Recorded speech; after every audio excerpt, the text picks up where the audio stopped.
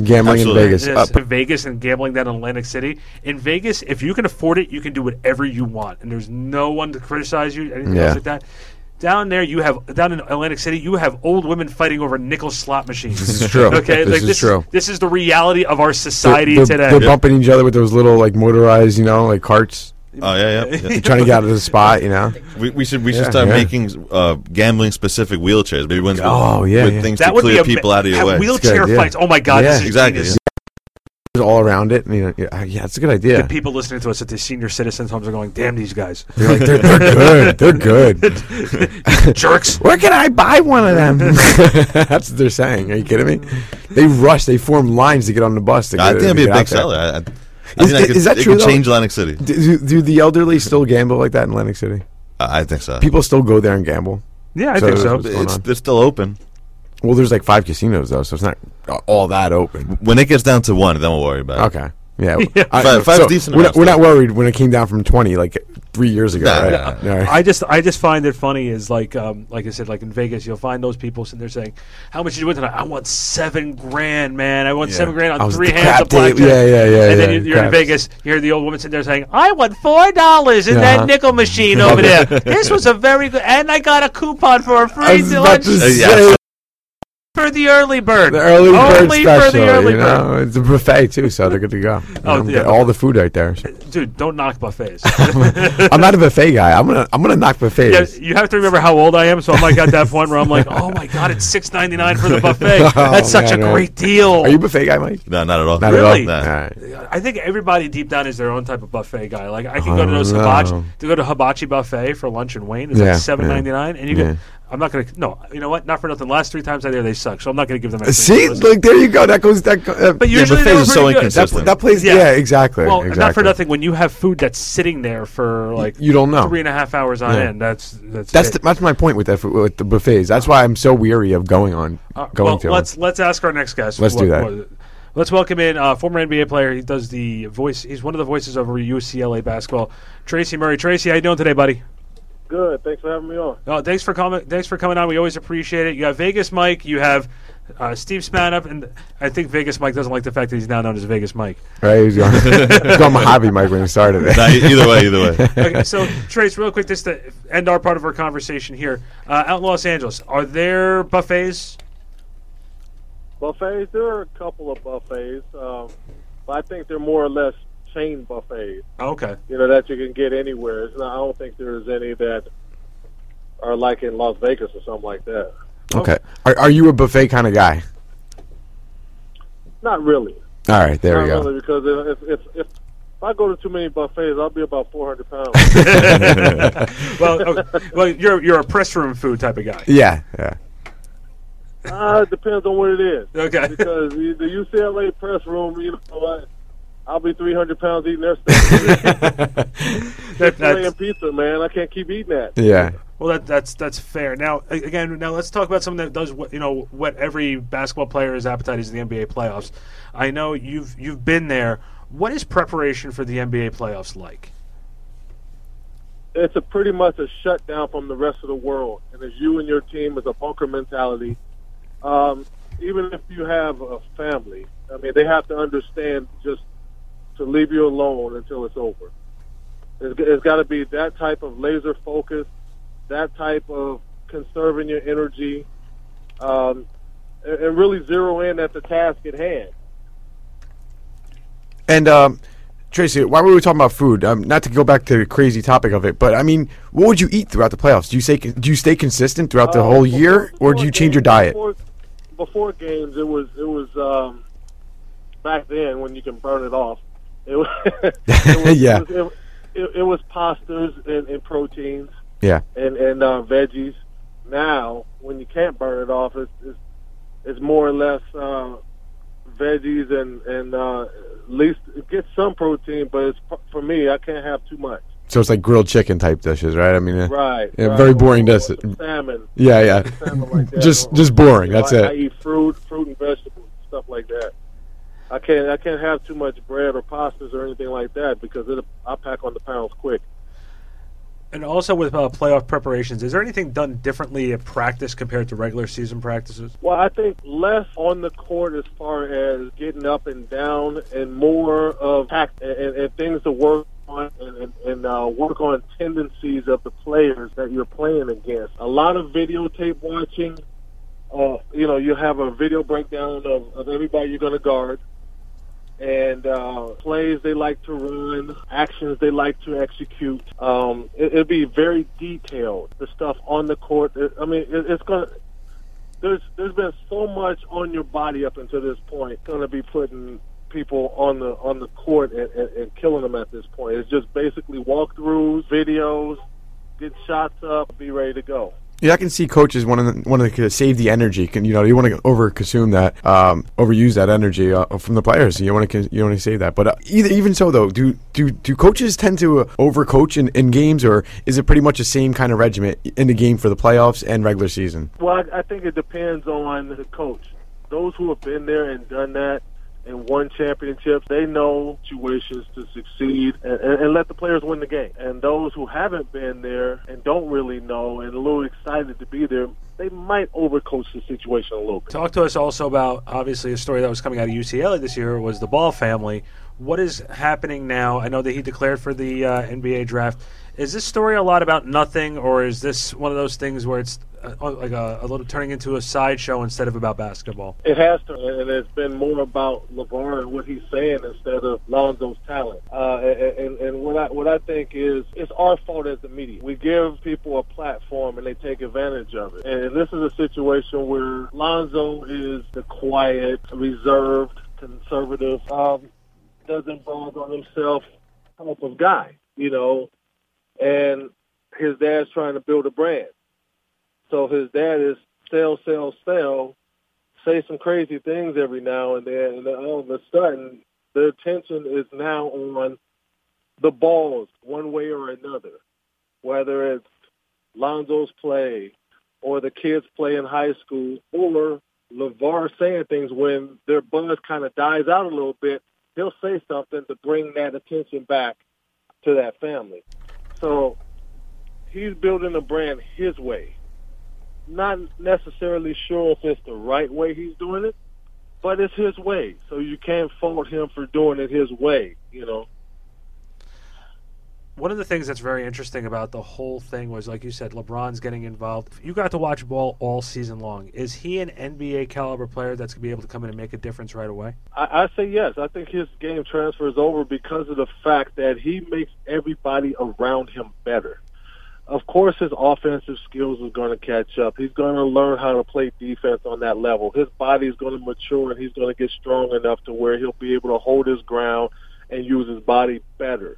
And that comes with the first couple of years of getting in there and understanding what's going on. But right away, he's up the floor. And for those who like being in a home run trot after taking making a basket, or those who like to pause and beat their chest after dunking the basketball, the ball is coming in and it's coming right back up your back.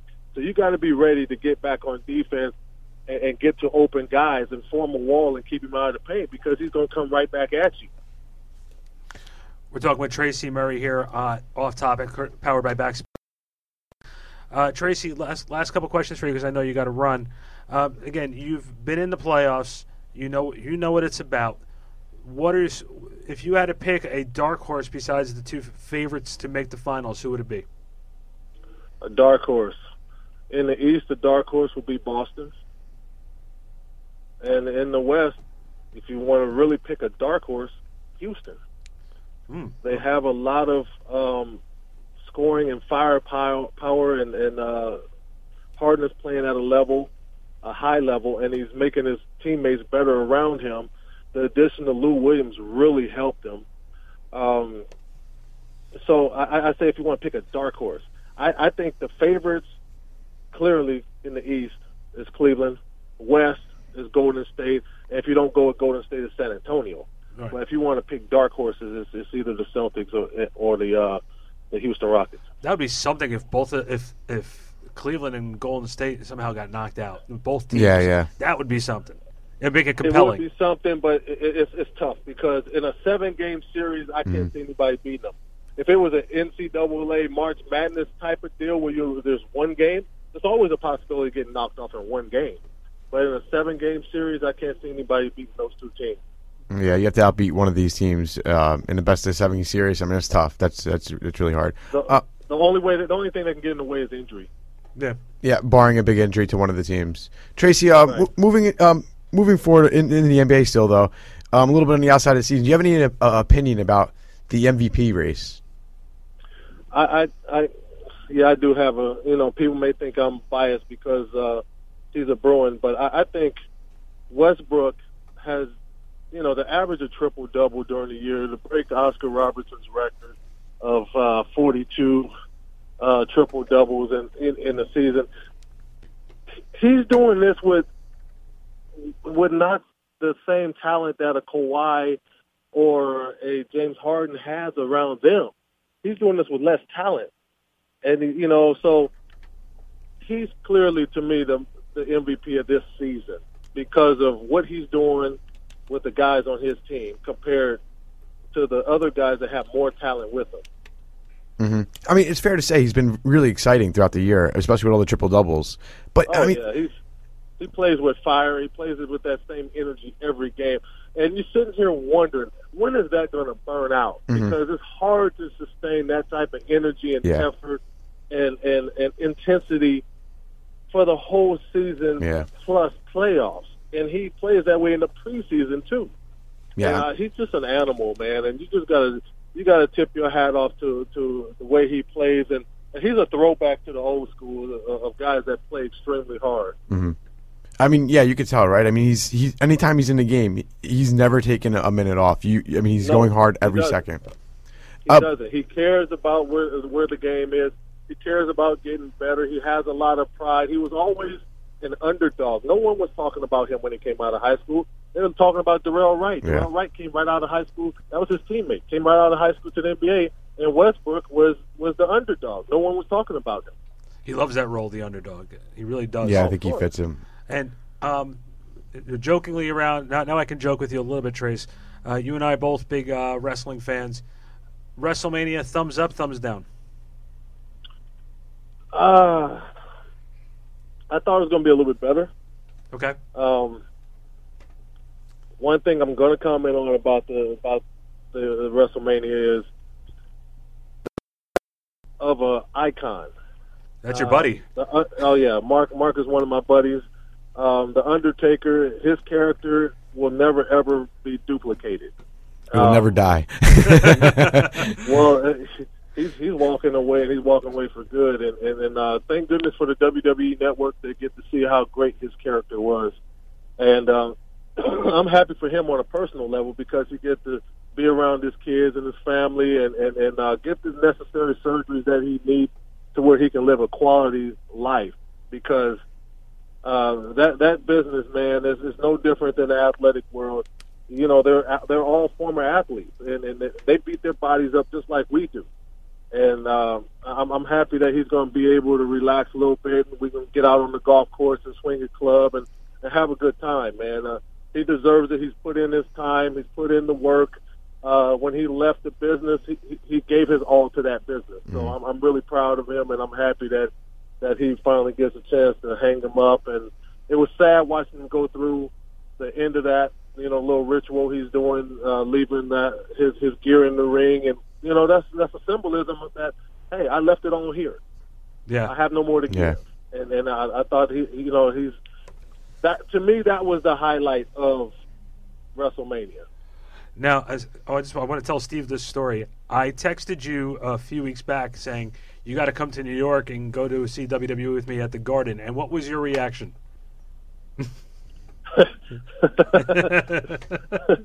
My reaction, I know I couldn't. There's no way I was going to go out there. And the energy in that Garden is crazy, but it's there's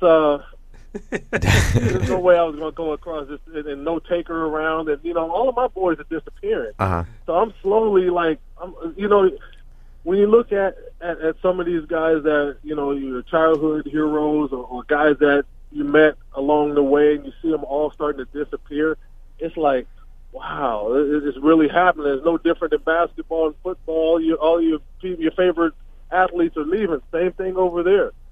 And it's really sad to see the business really changing so much now. And I'm happy about the new talent. They're trying to lay it on the line. The NXT product, they're all starting to come in now.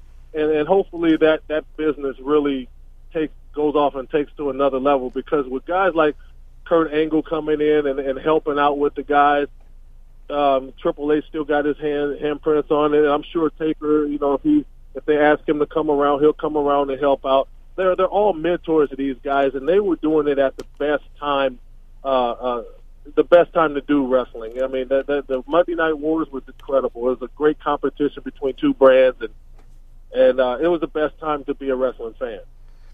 Tracy, thanks for coming on and giving us a few minutes of your time. We had a lot of fun, and listen, we'll definitely be in contact during the playoffs. And no problem. And enjoy the games this weekend. No problem. Thanks for having me on, guys. Thanks a lot, man. Trace. Always a good dude. Definitely a good dude. Like Tracy and I have the reaction I was looking for was when I texted him about coming to New York. He's like, "Hell no, my wife would kill me." So that was the reaction that he gave me. So he didn't touch upon the subject of the MVP again, a little bit more on that with him. I want to talk a little bit about LeBron. I mean, is it fair that this guy doesn't get the MVP every year? I think I don't know about every year, but if you look at the Cleveland Cavaliers right now, he's the best player in the NBA every year. Even he's not. Even with Kevin Love and Kyrie Irving on the court, you take LeBron off that team. Yeah, they still win games, but they're not winning. Are they winning anything close to where they're at? I mean, if you put him on any team, they're that much better, right? Right. I think. That's what I feel about him. In that position. I feel that was something very interesting too last night. It was one of. I mean, don't get me wrong. One of the other teams was Miami. Obviously, LeBron's former